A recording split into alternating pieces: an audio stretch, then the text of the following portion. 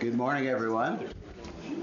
Welcome to Medical Grand Rounds, and also welcome to DHMC's Transplant Infectious Disease Intensive Summit. Rich Zuckerman is the program director of that, and I'll bring him here in a moment to introduce today's speaker, Jay Fishman. There are no conflicts of interest to declare for this discussion. Rich is an associate professor in the section of infectious disease here in our Department of Medicine, and come tell us about today's speaker.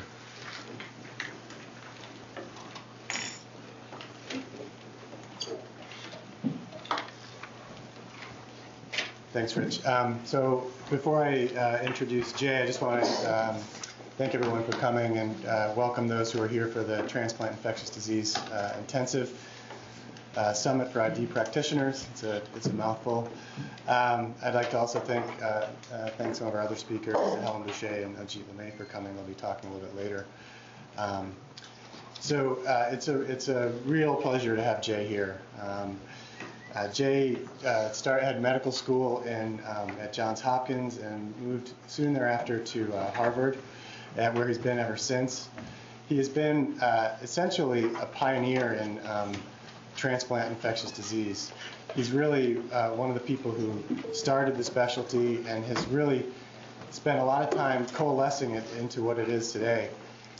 He has bridged the gaps between the transplanters and the medicine folks. He has been president of the American Society of Transplantation, and as an infectious disease doc, that's a big thing.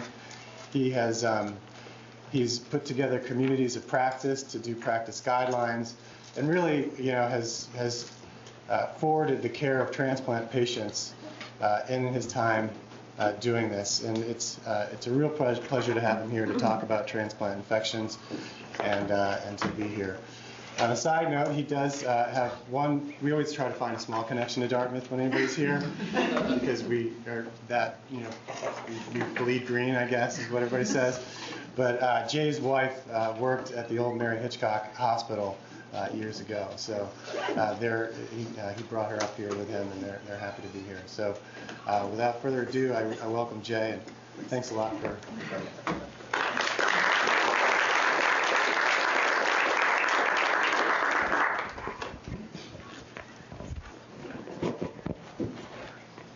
Well, thanks very much, Rich, for that very generous introduction. I was charged by him to cover all of transplant infectious disease in solid organs and in stem cells, to cover all of the various agents and complications, and to leave time for questions. So in the next 6 hours, I'm going to try to cover a somewhat practical approach to this particular group of very interesting immunocompromised hosts. And what we are going to see over time, and what we've seen in my lifetime, is that we have moved from an era where graft rejection was the most pressing problem, or graft versus host disease, into very good immunosuppressive regimens where we're seeing atypical presentations of graft rejection, and at the same time we're seeing many, many more infections as a result of the intensive immunosuppression we administer. We are giving prophylactic regimens, and as most of you know, they're coming back to haunt us in the form of antimicrobial resistance. We have changed the way we manage patients by the integration of molecular and other diagnostic tests into our routine management paradigms. And yet, all of us are dealing with critically ill patients on a routine basis. And I thought I'd give you an example of the complexity of these patients. A 63-year-old man had a second renal transplant for diabetes, had some problems with early humoral antibody-mediated graft rejection. Baseline creatinine is about 2.2, and he has this chronically non-healing skin ulcer on his wrist. He has an AV graft on the other side, and the swab from that site is growing Staph aureus. He's had multiple courses of antibiotics in the interim. And what does he have? Well, does he have an ischemic ulcer and steal from the AV graft? There may be a contribution of that. Does he have resistant staphylococcus infection? Turns out he didn't. Does he have something unusual like fusarium? No. But in fact, on biopsy, he does have nocardia. And does he have rapamycin? Is poor wound healing? And probably that's a component. And so what we're seeing here is somebody where we tie off the AV graft, we switch his immunosuppression from rapamycin to a calcineurin-based regimen, and we treat him for nocardia, that it gets healed up rather quickly. At the same time, we see something like this in clinic, a phaeohyphomycosis, which requires completely different therapy than did this particular ulcer, but in a similar location. So this is the take-home message after which you can all go back to sleep, which is Jay says biopsy early and often, make specific diagnoses, and that is really the key to management in these individuals. Why is that? It's because these patients are complicated. It's because they have diminished signs of inflammation due to the exogenous immunosuppression we give. Multiple simultaneous processes is the rule in these individuals. Infection is often advanced or disseminated at the time of presentation. So if you see somebody with nocardia in their wrist, they're also likely to have it in their central nervous system or their lungs. Antimicrobial resistance is common in part due to prophylactic regimens we use. All of our drugs have toxic side effects and drug interactions are common. And all of our patients have anatomic and surgical alterations. They're all largely surgical patients. So as a result, we are highly dependent on demonstration of anatomy, CT scanning, MRI scanning, tissue histology, as I've already said, biopsies and cultures, demonstration of nucleic acids or proteins in our microbiologic assays, because antibody-based assays often don't convert. They don't become positive in a timely enough fashion for us to use for diagnosis and early therapy. And then early and aggressive therapy, including surgical therapy and debridement, which means working closely with our surgical colleagues to try to get resolution, because our antibiotics are not the wonder drugs we like to think that they are. How important is infection in this population? Well, in the solid organ population, pneumonia, 4 times as common, sepsis, highly increased, high mortality, decreased quality of life. And really what we're trying to do, not just in this era, but in every era, is get people out of the hospital to successful and healthy lives. So the reality is the more time they spend being sick, the less well we've done our own jobs. We're also starting to see newer pathogens in transplantation. Those of you who take care to any degree of HIV-infected individuals, patients with chronic T-cell deficiencies, other chronic immunodeficiencies, will recognize a lot of these organisms as the result of prolonged immune deficiency. Rhodococcus, hospital colonization with VRE and MRSA, unusual fungi, some viruses that you had never heard of until about 10 years ago, a variety of parasites, all a reflection of what we've done to their immune system. Why is that? Well, in fact, in the last 20 years, a lot of this is prolonged patient survival. Our surgical techniques and our immunosuppressive techniques are much better than they used to be. Our patients are doing better, and our donors and recipients are coming from a broader geographic background. They're traveling, they're going back to work, they're doing a variety of things. This would be considered a success without those epidemiologic exposures. We have, as clinicians, shifted the nosocomial flora so that we're seeing more resistance, more unusual pathogens with routine prophylaxis and the use and abuse of antimicrobial agents, and the importance of antimicrobial stewardship is nowhere more important than in this particular patient population. I've already mentioned the impact of intensified immunosuppression, and in fact, we're making diagnoses more often. So we're seeing these unusual pathogens as a result of improved microbiologic techniques. And just to put this in a context, with the new high-throughput sequencing methods, the metagenomics of the modern era, we are able to start thinking about pathogens that we can't grow in culture, that are resistant to early and easy diagnosis using some of the modern molecular techniques. So it's worth thinking about this as a research enterprise as well. Okay, as for any of our patients, the risk of infection is this semi-quantitative relationship between epidemiologic exposures, what they see, including those from the graft and latent infections, And this conceptual framework, first crafted by one of my teachers, Bob Rubin, called the net state of immunosuppression, which is really the summation of all of the potential factors that go into making a patient more susceptible to opportunistic infection. I'll come back to that in 1 second. What about the epidemiologic exposures? Well, the easiest division for these is recent and not so recent. And certainly in terms of recent, in terms of a surgical patient, we're talking about nosocomial flora as a major driver, and donor-derived or infections that come with the donor organ or cells or tissues. Certainly there are catheter-related sepsis and complex surgical problems and others. But those are the main drivers in terms of recent epidemiologic exposures, and I'll show you why that's important in a second. In terms of distant exposures, and I've already mentioned that we're seeing a broader socioeconomic and geographic background for all of our patients. Diseases such as strongyloidiasis, such as tuberculosis, such as leishmaniasis,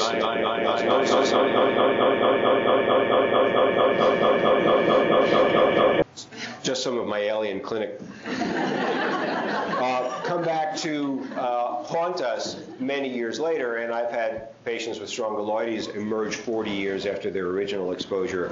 Think about our soldiers who worked in Southeast Asia. And certainly new epidemiologic exposures that we don't know quite how to handle. When I was in Italy, they just saw just another patient with chikungunya virus, something that even in Boston we haven't seen a lot of, and has made the CDC hot list recently. So new outbreaks affecting our patients more, and I would say of that group, perhaps influenza that we see in our patients in September, October, and we might see in our general patient population in January, February. So as sentinels for infection occurring in those individuals. Of course, the nature of the immune defect is critical to the importance of the epidemiologic exposure. And this is true in all patient groups. So if you have a neutropenic patient, it's more likely to be endogenous flora or nosocomial flora that are going to cause those infection, and perhaps more often bacterial, fungal, than viral. In the T-cell defects in transplantation, and those with graft versus host disease, it's more often to be a viral infection. And then we've got our patients with splenectomies and diabetes and other defects. And for each of those, we think of potentially a greater risk for one or another type of infection. Now, I mentioned the net state of immune suppression, which is this conceptual framework that we use to think about our patients. The most important driver for this is, of course, what we do to their immune system, but not just what immunosuppression they're taking now, but, if you will, an area under the curve of immunosuppression. The sequence becomes very important. So, for example, if we give corticosteroids as a bolus, we're more likely to activate bacterial infections. If we give T-cell depletion and then give calcineurin inhibitors, we activate, for example, cytomegalovirus with our T-cell depletion and then sustain that infection with the calcineurin inhibitors so that there is this additive effect over time. So that's the immunosuppressive therapy. In addition to that, in each of our patients, we do all kinds of things. We give them chemotherapy, we give them antimicrobials, we leave our lines and catheters in too long, we make them neutropenic with our drugs, we ignore the fact that they're cirrhotics or they have other underlying immune deficiencies. And if you put all of that together, that's their net state of immune suppression. So you have to do that summation in your head to think about the risk of an individual. Now, when I taught immunology in college, this is what the immune system looked like. And there were a couple of rules. First of all, there were only 4 types of cells. And the rule was they didn't talk to each other.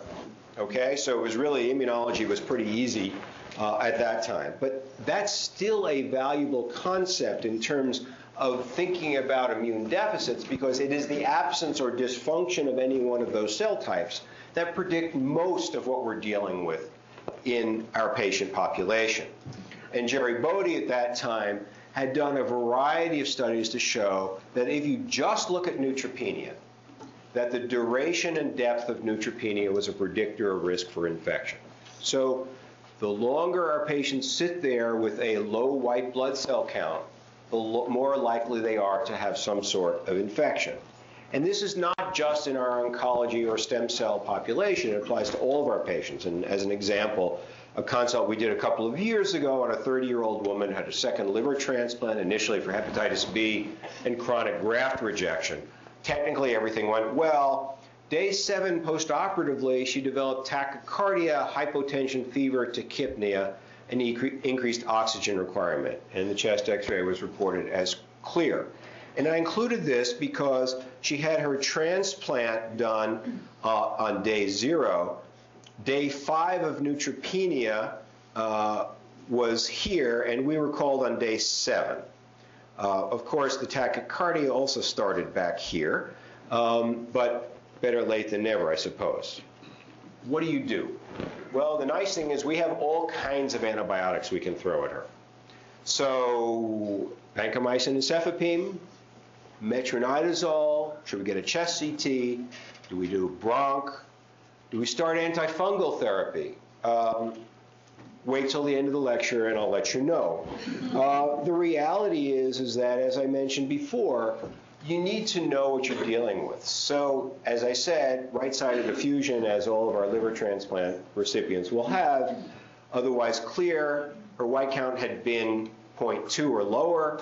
CT scan, shown here, shows bilateral nodules and a wedge-shaped opacity, but I was told it couldn't be Aspergillus because her serum galactomannan assay was negative.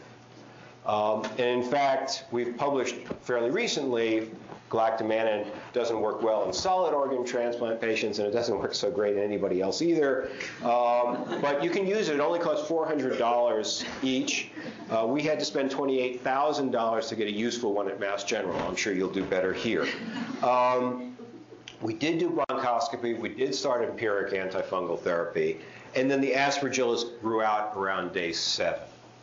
So that clinical judgment is still a very valuable asset here. You've got to do what makes sense in these individuals. But the real question is, why did she get this infection? Well, she's sick.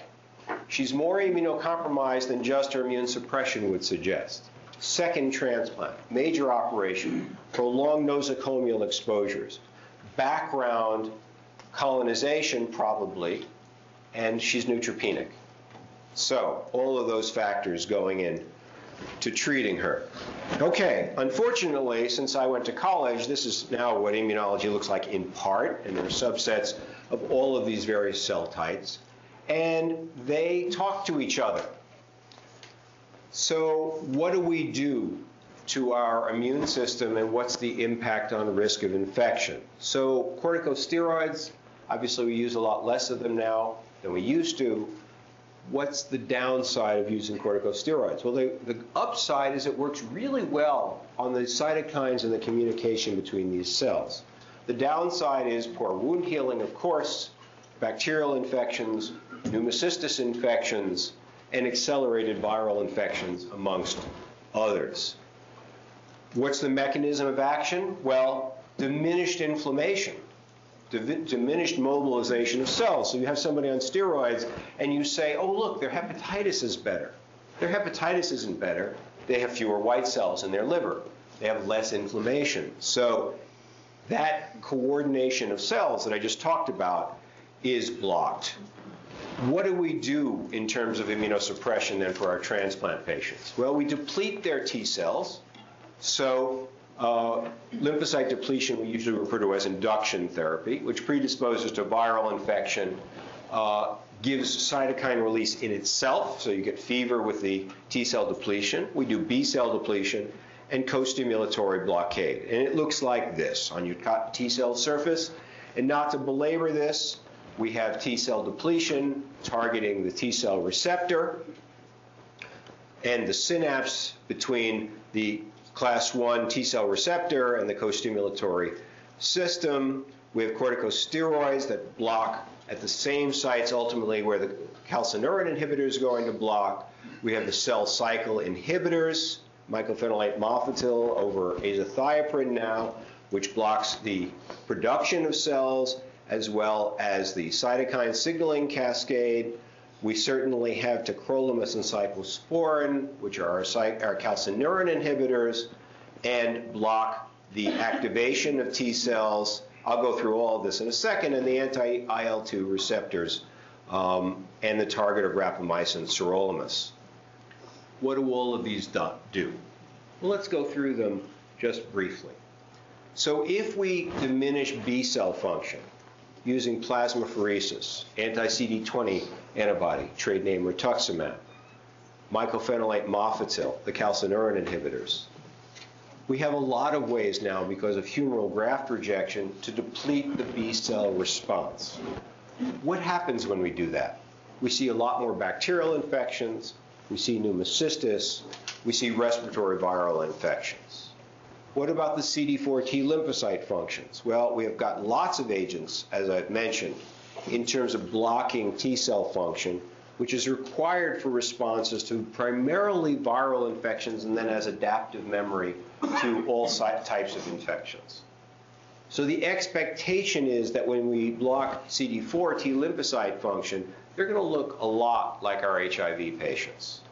How about the CD8 functions? Well, this is primarily responsible for antiviral activity, for anticellular activity.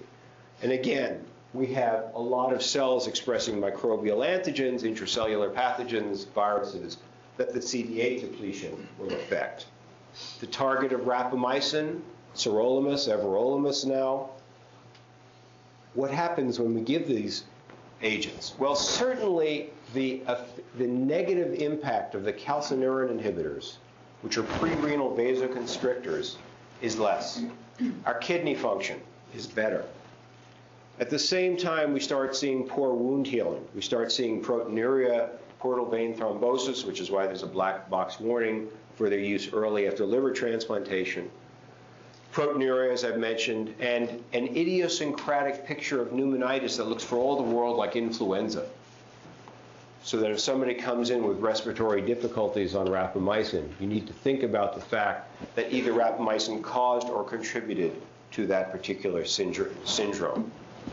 And so we've got this array of immunosuppressive agents that are used in all of the different transplant patients and drive the risk.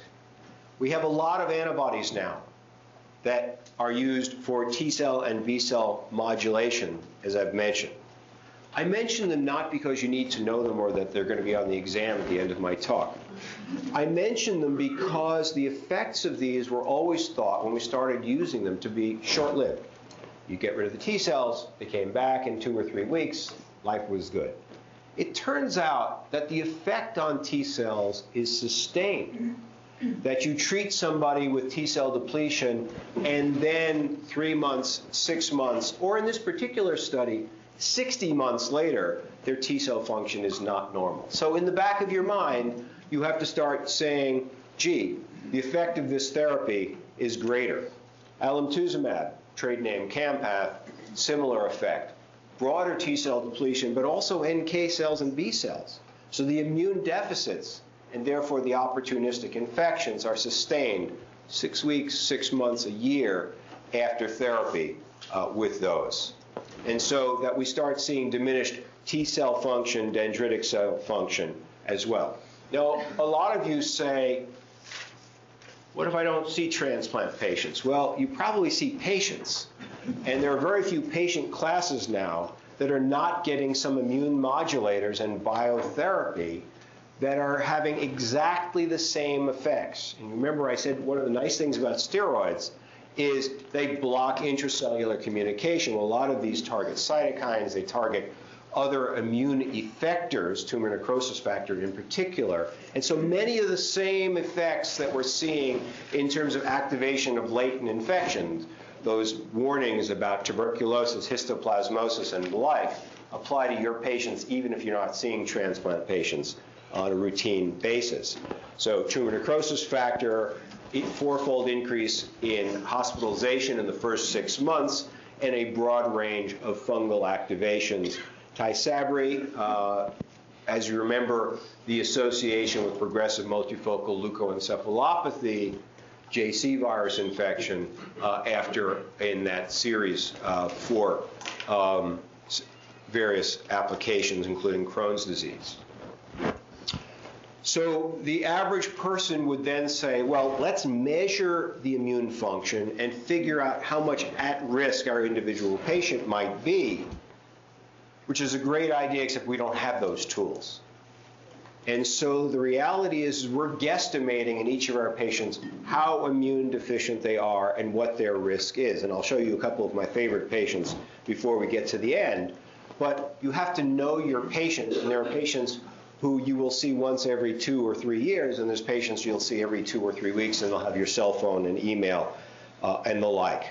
Okay, so you take all of these factors, the epidemiologic exposures, the immune defects, and you put them together, and you say, well, on average, what do our patients get, and when do they get them? Because it's useful to have a way of approaching these patients. And so we put together a timeline from the time of transplantation and break it up into an early period, an intermediate period, and a longer term period.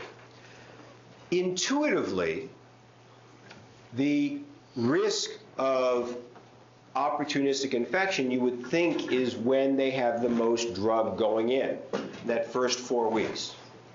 Turns out not to be the case. And it's not the case largely because it takes a while for these drugs to kick in. It takes a while for them to exert their full effect. So it's 3 or 4 weeks before we start really seeing the opportunistic infections that we think of in an immunocompromised host. In the early period, the driver in this particular timeline with solid organ transplants, we'll come to the stem cells in a moment, is exposure to nosocomial pathogen or pre-existing infections from the donor or recipient.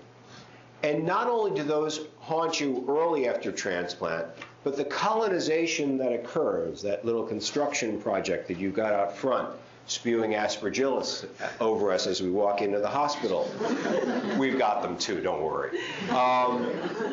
Colonization with MRSA and VRE and aspergillus and the like comes back to haunt you when you treat that person later on in life for graft rejection and you re-immunosuppress them.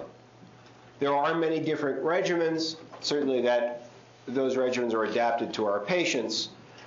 The one take-home message is when we start to treat for rejection, we reset the clock.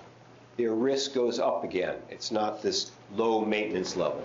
But after about 4 weeks, we start seeing the opportunistic infections that we think of, the pneumocystis, the toxoplasmosis, the cytomegalovirus, and others that we think of as classic opportunistic infections. And those are the pathogens that drive our prophylactic regimens, so that we know that patients for the first 3 or 6 months are highly susceptible to certain population, and that by the deployment of trimethoprim sulfamethoxazole and antiviral agents, we can prevent or delay those until after our immunosuppressive regimen has been downgraded to some extent. Okay, so in general, we deploy prophylactic regimens around the time of surgery for pneumocystis and for cytomegalovirus. And the trimethoprim sulfa regimen has advantages over any other regimen, particularly given daily, for the prevention of bacterial infections, including listeria, nocardia, and the like. And so that we often have our patients on these for at least 6 months or for life, and those are the reason why. And certainly, cytomegalovirus prophylaxis has changed the way we manage our patients in general. What about bone marrow, stem cell, chemotherapy patients? Well, you notice the timeline looks pretty much the same. That's because I'm limited in my artistic skills, but it's also because it's not really different. So early on, the main drivers are not the surgical exposures, but neutropenia. So the duration of neutropenia is the main driver for the early nosocomial pre-engraftment infections. And it's not until 3 or 4 weeks where we start seeing the opportunistic infections that I just mentioned previously. And then the main driver afterwards is the treatment of acute and chronic graft versus host disease. So if they don't have graft versus host disease, you can downgrade their immunosuppression, and their risk for opportunistic infection is less. Now, of course, there's greater variability in this patient population because the engraftment and regimens are more variable. But the central role of neutropenia in graft versus host disease is pretty much the unifying feature. And some of those opportunistic infections can occur at any time because we need the specificity of the T cell response, and there are often gaps in that T cell repertoire. So you'll find individual patients who have recurrent viral infections and others who have none at all. And that's because of the nature of the engraftment syndrome. Now, stem cell transplantation has changed over the last 10 or 15 years. Remember, what we used to have was a lot of veno-occlusive disease, a lot of mucositis, and a lot of graft versus host disease. And what has changed over time is that we're using non-myeloablative regimens so that we don't have a completely neutropenic host.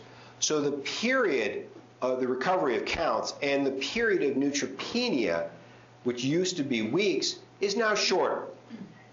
Can be 10 days, can be 2 weeks. Obviously, there are individuals where it's 3 or 4 months. They're at one extreme of the spectrum, but certainly less. And overall, we see fewer complications. So on the same diagram, we don't see the mucositis and neutropenia as much. We don't see as much chemotoxicity in the veno-occlusive disease and the diffuse alveolar hemorrhage that we used to see. But the reality is we do see longer periods of acute and chronic graft versus host disease. But this is clearly a step forward in terms of the treatment. Why do we do these timelines? Well, it allows you to write a lot of review papers, but other than that, it allows you to think a little bit when somebody walks into your office or comes into the emergency room. What do they have? What's the differential diagnosis of the likely things, so you don't have to get 450 different tests? It allowed us, as I mentioned, to develop prophylactic strategies and to identify epidemiologic hazards both in the community, so as I mentioned, our patients get influenza earlier, or in your hospital or in a specific unit. So if you're seeing surgical patients or transplant patients who all of a sudden have 1 or 2 or 3 cases of aspergillus, you start to recognize that you have a problem that can be evaluated and may just require some maintenance in your hospital environment. Of course, it also allows you to identify individual epidemiologic factors. We're doing so well, and my patients tend to set up gardening shops. I'm not quite sure why. They like to go out digging. It used to be that they raised pigeons in the north end of Boston, so everyone had cryptococcus. But the reality is you will know what your patients have and what they're doing by what their epidemiologic exposures are. If as a program you're seeing too many infections, too many people coming back, it suggests that you're using too much immune suppression or too little prophylaxis. And this is an opportunity to adjust your regimen. So overall, greater difficulty in diagnosis, advanced or disseminated infection, toxicity of drugs, particularly the calcineurin inhibitors, and particularly drug interactions via the P450 system. So think azole antifungals, calcineurin inhibitors, rifampin, rifabutin, your cardiac rhythm drugs. Any of those that go through the P450 system are likely to talk to each other. The intensity of immune suppression is a critical element, so we often need to reduce it to treat our patients. And infection is going to be a risk factor for graft rejection. Okay, so what do you do when a transplant recipient comes in with an infectious syndrome? Well, the solid organ system is driven primarily by technical issues, graft injury, drug toxicities and interactions, and their various immune and metabolic defects. So let's go back to the timeline and think a little bit together about the types of things you're likely to see at various times after transplantation. So as I've mentioned, there's infection carried with the donor cells or organs, a donor-derived infection. Infections present in the recipient prior to transplant. So certainly things like strongyloides, but more often it's colonization. Your cystic fibrosis patient who's colonized with Pseudomonas. your patient who had C. difficile colitis before they went to transplant and the like. Technical complications. Think about what we do to these patients. We take chronically metabolically deranged patients. We put them through a major, technically difficult surgical procedure, and then we make sure to give them drugs to make sure they don't heal so very well. And then we're very surprised when things don't go quite so well. So technical issues, often a problem. And then post-operative complications, aspiration pneumonia, deep vein thrombosis and the like, are all very prominent in this patient population. What predisposes to early infection? Well, too much immune suppression, a patient too sick going into transplant, a patient who spends too long in the intensive care unit, all the things you're familiar with. And certainly those who have a bad technical performance where you have leaks or other issues, graft dysfunction early after transplantation. So this is a 46-year-old man who came in after a heart transplant, came into our emergency room and died within 48 hours. And on autopsy, you see a candida abscess sitting in his pleura, and this is the reason why he died. Now, I would refer to this as physician error. This is somebody who had their central venous line left in too long during their hospitalization, developed candida endocarditis, and it has this candida fungus ball sitting in his mitral valve. So think about getting lines and catheters out. Aspergillus fumigatus infection of a tracheal anastomosis. This is a slide that I love to show for a number of reasons. First of all, this young woman had a double lung transplant, and you see here at the arrow, this is the anastomosis there, and that's the suture line. And all of this shiny material there is Aspergillus fumigatus. And so this is to point out that it is the anastomotic sites, the suture lines, the devitalized tissue that tend to get infected. I also show this slide because this patient is still alive now 20 years later because these lungs were taken out. She was given antifungal therapy. At the same time, the lungs were reimplanted, and she still lives today. So that you can deal with this, but if you don't work closely with your surgical colleagues, you don't have a chance. Donor-derived infection, I won't belabor it other than to say we have issues with false positive assays as well as superb assays that help us with these diagnoses. In the period 1 to 6 months following transplantation, the main drivers for infection are our viral infections. It used to be primarily cytomegalovirus. We have some ways of dealing with CMV now. Certainly Epstein-Barr virus-mediated post-transplant lymphoproliferative disorder, herpes simplex, varicella zoster, the hepatitis viruses, and BK polyoma virus causing nephropathy. There certainly are residual problems. We start seeing the classic opportunistic infections such as pneumocystis and toxo. Depending on where you live, endemic and geographic pathogens such as histoplasmosis, coccidioides, and ubiquitous pathogens, as I've mentioned, like Aspergillus and Nocardia, and certainly Cryptococcus. Another example, 3 months after renal transplant in a patient who wasn't taking prophylaxis, so trimethoprim sulfa-allergic patient. So diffuse bilateral pulmonary infiltrates in somebody who's hypoxic, and most anybody would say, this is pneumocystis pneumonia. This is the silver stain. 2 points to make here. So this is the alveolar space. The silver stain stains only 5% of the organisms approximately that are the cyst form. So all of the rest of this material is trophozoites and macrophages that you don't see, and that's what produces the hypoxic response. The other point to make is that this person didn't respond to anti-pneumocystis therapy. Why is that? Well, once we figured out that this individual also had simultaneous cytomegalovirus, and for those of you who are going to take ID boards, this picture appears every year. Sorry, it's my picture. But once we treated both the cytomegalovirus and the pneumocystis, the patient did fine. So there's this synergy between the viral infection and other opportunistic infections that you should come to expect. And all of the viruses have similar effects. What do I mean? Well, viruses all produce clinical syndromes. We know that. Influenza causes pneumonia. hepatitis viruses cause hepatitis and the like, and CMV is no different.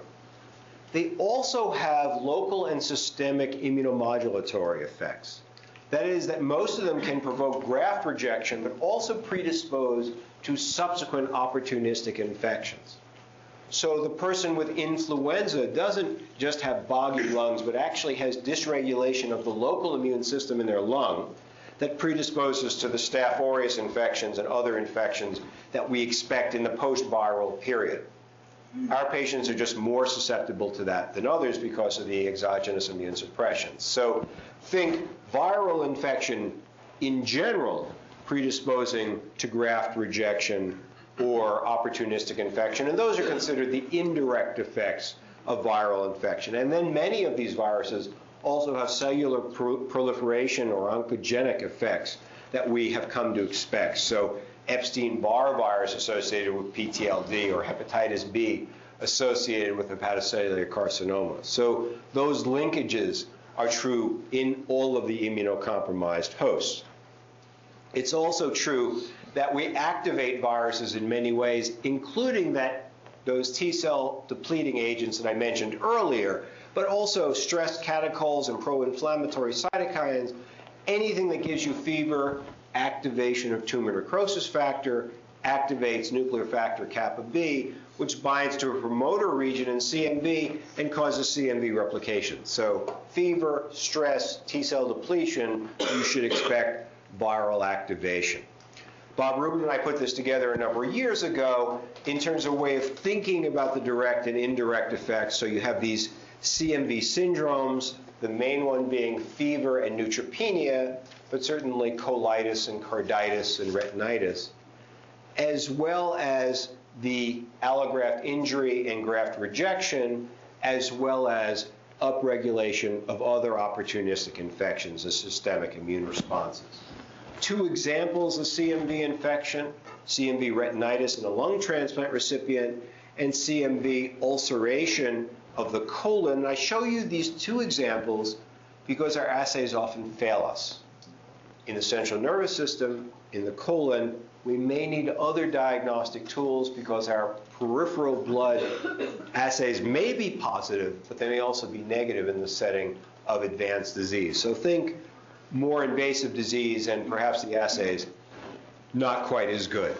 What does CMV do? Well, the immune effects or indirect effects are legion, lots of mechanisms. The short version is increased adhesion molecules, increased cytokines, increased anti-endothelial antibodies, think graft rejection in the solid organ arena, decreased antigen presentation, so think opportunistic infections, and decreased lymphocyte mobilization. And what we see is more pneumocystis, more candida, more aspergillus, more aggressive hepatitis, and other infections routinely in our CMV infections. Do we know how to prevent CMV infection? A concept that might be worth taking home. Universal prophylaxis. All of our patients get some drug based on risk criteria for prophylaxis. Think pneumocystis prophylaxis with trimethoprim sulfa. We give it to everybody to prevent the 10 to 15% that would get it if we didn't give prophylaxis. Preemptive therapy is really something that's grown out of our modern molecular era, a sensitive diagnostic test that when it turns positive, we treat those individuals. And there are advocates and non-advocates for both therapies, particularly surrounding the cytomegalovirus, but both therapies are used both nationally and internationally in various subgroups of patients. In preemptive therapy, you have to think low-level infection. That's what you're detecting. In universal therapy, you're thinking they won't have this low-level infection, so they may not develop immunity during the course of prophylaxis. So there are advantages and disadvantages to each. In a meta-analysis, both are useful for preventing invasive disease, including in the highest risk donor-positive, recipient-negative risk group. There is clearly a benefit of universal anti-CMV prophylaxis in terms of the other effects, those indirect effects, the opportunistic infections, the pneumocystis, et cetera. So there is that, and it probably has some morbidity, mortality benefit as a result of that. But certainly, if you're thinking about cost, if you're thinking about stratifying your patients, you might say that in certain low-risk populations, I don't need to use valganciclovir for the prevention of cytomegalovirus in everybody. Reduces cost, reduces the number of neutropenic individuals and the like. It is a balance that you need, a discussion you need to have. Certainly also in this period of 1 to 6 months, BK polyomavirus, again, something for which we monitor routinely to prevent BK nephropathy in our renal transplant population. One of the exciting things about our transplant patients is what we see are unusual syndromes. So I had BK infection of a arm muscle in a stem cell patient recipient. And so just to think about the fact from an old editorial of mine that BK and JC virus, although we think of JC causing PML in the brain and JC causing infection of the kidney, really the receptors are ubiquitous. And therefore, unusual syndromes are the rule in these immunosuppressed patients, not necessarily the exception. Okay, just to finish up, our patients are generally doing well 6 to 12 months after transplantation, gradual reductions in immune suppression. They will have greater severity of community-acquired infections, but 90+% are doing quite well. A few, say 5%, will now have some chronic viral infections. Hepatitis C is now finally coming under control to some extent, but papillomavirus, anogenital cancers, screening remains important, BK nephropathy, C. difficile colitis, and the like. Then there's that 1%, the chronic ne'er-do-wells. They came into the hospital, they're IV infiltrated, the graft didn't work quite so well, you gave them a little more immune suppression than general because the graft never seems to work quite so well. These are the individuals who, for one reason or another, remain chronically at risk for more opportunistic infections. And this is my favorite patient. So at the time you see him here, he's had central nervous system aspergillosis. He's had cytomegalovirus infection twice. He's had a ruptured appendix. He had a Staphylococcus aureus empyema. But now he's fine. He's on his way actually to Maine to go on vacation with his family, stops by for his clinic visit, and he has on his arm, I apologize to the dermatologist in the group, a ditzel. I missed that class. And just to make this very long story shorter, this is his cerebrospinal fluid. This is nocardia asteroides on unspun specimen. He's completely asymptomatic. His immune system isn't telling him anything is going on. And he did fine with this one as well, and he's still doing fine. But we've been tracking him now for 15 years. His kidney function is still great, but the rest of him doesn't seem to respond. This is also the individual in whom you should expect fungal infections, and therefore think funny bumps and bruises, black spots on the roof of their mouth and the like. Need to be biopsied. You need a specific diagnosis in these individuals to treat them optimally. So, specific diagnosis remains the key. Individual, fever and cough 2 years after cardiac transplant. You see it, the infiltrate. Nodule with a faint halo at onset. You see the halo, which is the area we can save. The central area is already, the nodule is already necrotic. 5 days later, no response to antifungal therapy. Now, the fact that this necrotic nodule cavitated doesn't worry me. What worries me is the cultures came back and he never had aspergillus in the first place. And therefore, if you don't get the biopsy, if you don't get the bronchoscopy and the like, you won't make a diagnosis in these individuals, and then you need to treat them aggressively with appropriate therapy. So, in summary, infection's more difficult to diagnose. As I mentioned, advanced or disseminated at the time of diagnosis. Drug interactions, drug toxicities are fairly common, and the intensity of immune suppression, including anatomic defects, including lines and catheters, are major contributors. And so I will stop there. I'd be happy to answer any questions. And thanks very much for inviting me back up here. Thank you.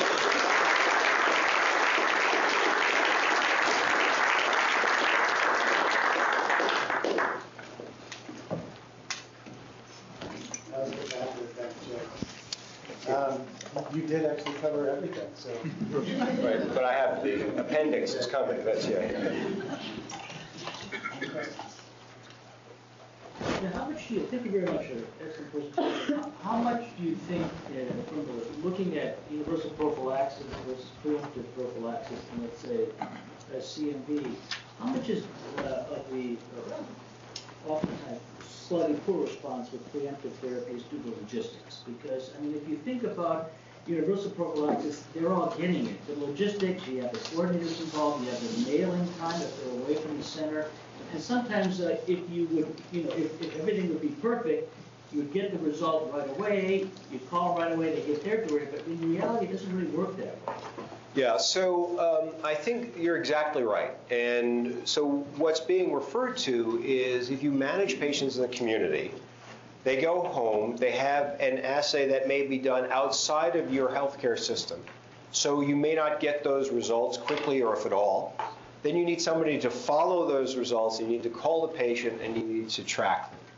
And so those logistics may be a problem which are difficult to manage.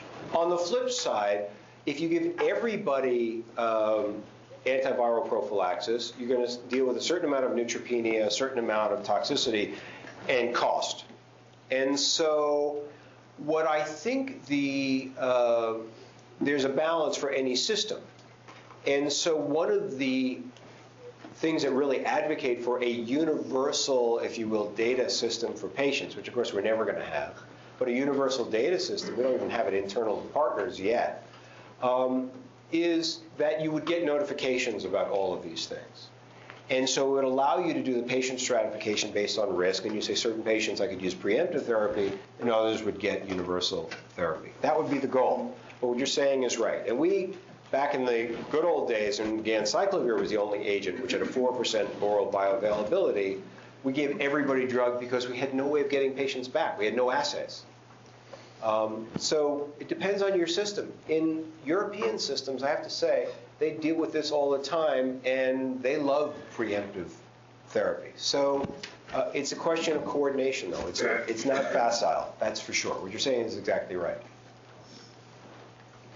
One of the issues with our VMT patients that's sort of more nebulous and elusive is the concept of immune reconstitution after transplant. So our patients are forever saying, my counts are normal, what's the big deal?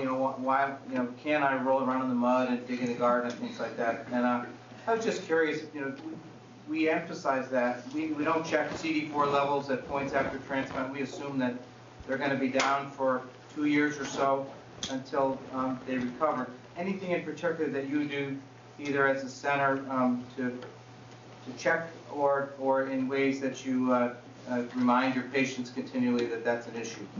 Well, so none of our patients do well with reminders. They all roll in the mud and open flower shops and various other things.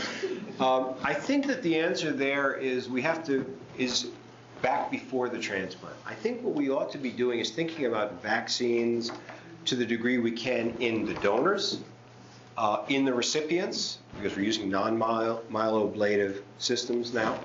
The question is, how much can we prep, and then think about very limited prophylaxis, because I know we're starting to select for more antimicrobial resistance in our population as well. I don't know that there's a whole lot you can do, and of course we have all these various immune reconstitution syndromes that we misinterpret as infection, and we have all the infections as well. I don't know exactly what we can do better than that. We can't keep our patients from working, from traveling, from seeing grandchildren, which seems to be the biggest bane in the universe, those kinds of things. And so I don't think we should bother trying in many ways. I think we tell them about hand washing. I think it's patterns of living. It's vaccination on a regular basis.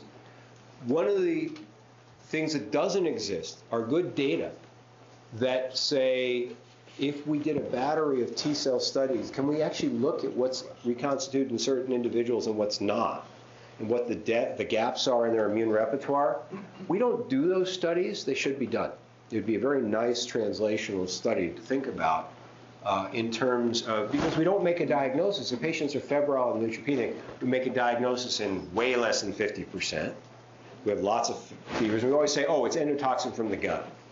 We have no idea what we're talking about. but it sounds really good. I think the reality is we need to do a better job up front, and then better maintenance in terms of vaccines and the like, and then think of ways to identify patients who are at greater risk, and maybe apply some barriers to those and let the rest live their lives. It's not very helpful, sorry. Next time. We've had a couple of patients move into our area from other cardiac transplant centers, and it's come to our attention that there seem to be differing guidelines about dental prophylaxis. So what is your feeling about that? So you want what I actually do, or the? We use the AHA guidelines, and so I have to say I was one of those people who gave prophylaxis to everybody for everything, and I've actually never seen in somebody who's gotten AHA prophylaxis, I've never seen a complication. Does that mean there are individuals that don't fall into that? Yeah, the person whose white cells never quite came back, or who's remains on steroids for one reason or another, I tend to be more aggressive. I don't know, Helen may have others, and Ajit may have other guidelines, but generally we've pretty much restricted to that and used their guidelines, including do they have normal splenic function or the hypogammaglobulinemic. Hypogammaglobulinemia is one of the things we miss routinely, and those people are at increased risk for bacterial infections. So it's worth maybe once just finding out if their regimen has put them at risk, and then I upgrade the prophylaxis. Otherwise, I'm using AHA guidelines. Thank you. So I was going to ask. Sorry. Go ahead. Take one more question. Just follow up Dr. Hill's question about T-cell repertoire. Surely spectrotyping has been done, and do they ever normalize or become normal or in the normal range? So the studies have not been done in a terribly broad way. In individuals where they have looked, it turns out there are generally gaps in their immune repertoire. So there are certain viruses that are not covered. There are certain pathogens that are not covered. But in general, it's not just a question of time. It's a question of who your donor it was and and which of their cells you've reconstituted. So you're not going to develop new specificities. So if we're using a non-myeloablative regimen, it depends, of course, on whose cells you end up with. So if you end up all donor, you're going to end up with the donor's repertoire. If you end up all recipient, you're going to end up with the recipient's repertoire, which is, of course, not what we're looking for. But those studies have not, to my knowledge, now I may be wrong, have not been done in a routine way on a large population. On average, as you know, immune function comes back in about a year, but it's still incomplete. And that's why I would try to vaccinate to try to generate some low level of specificity against some important pathogens. Thank you.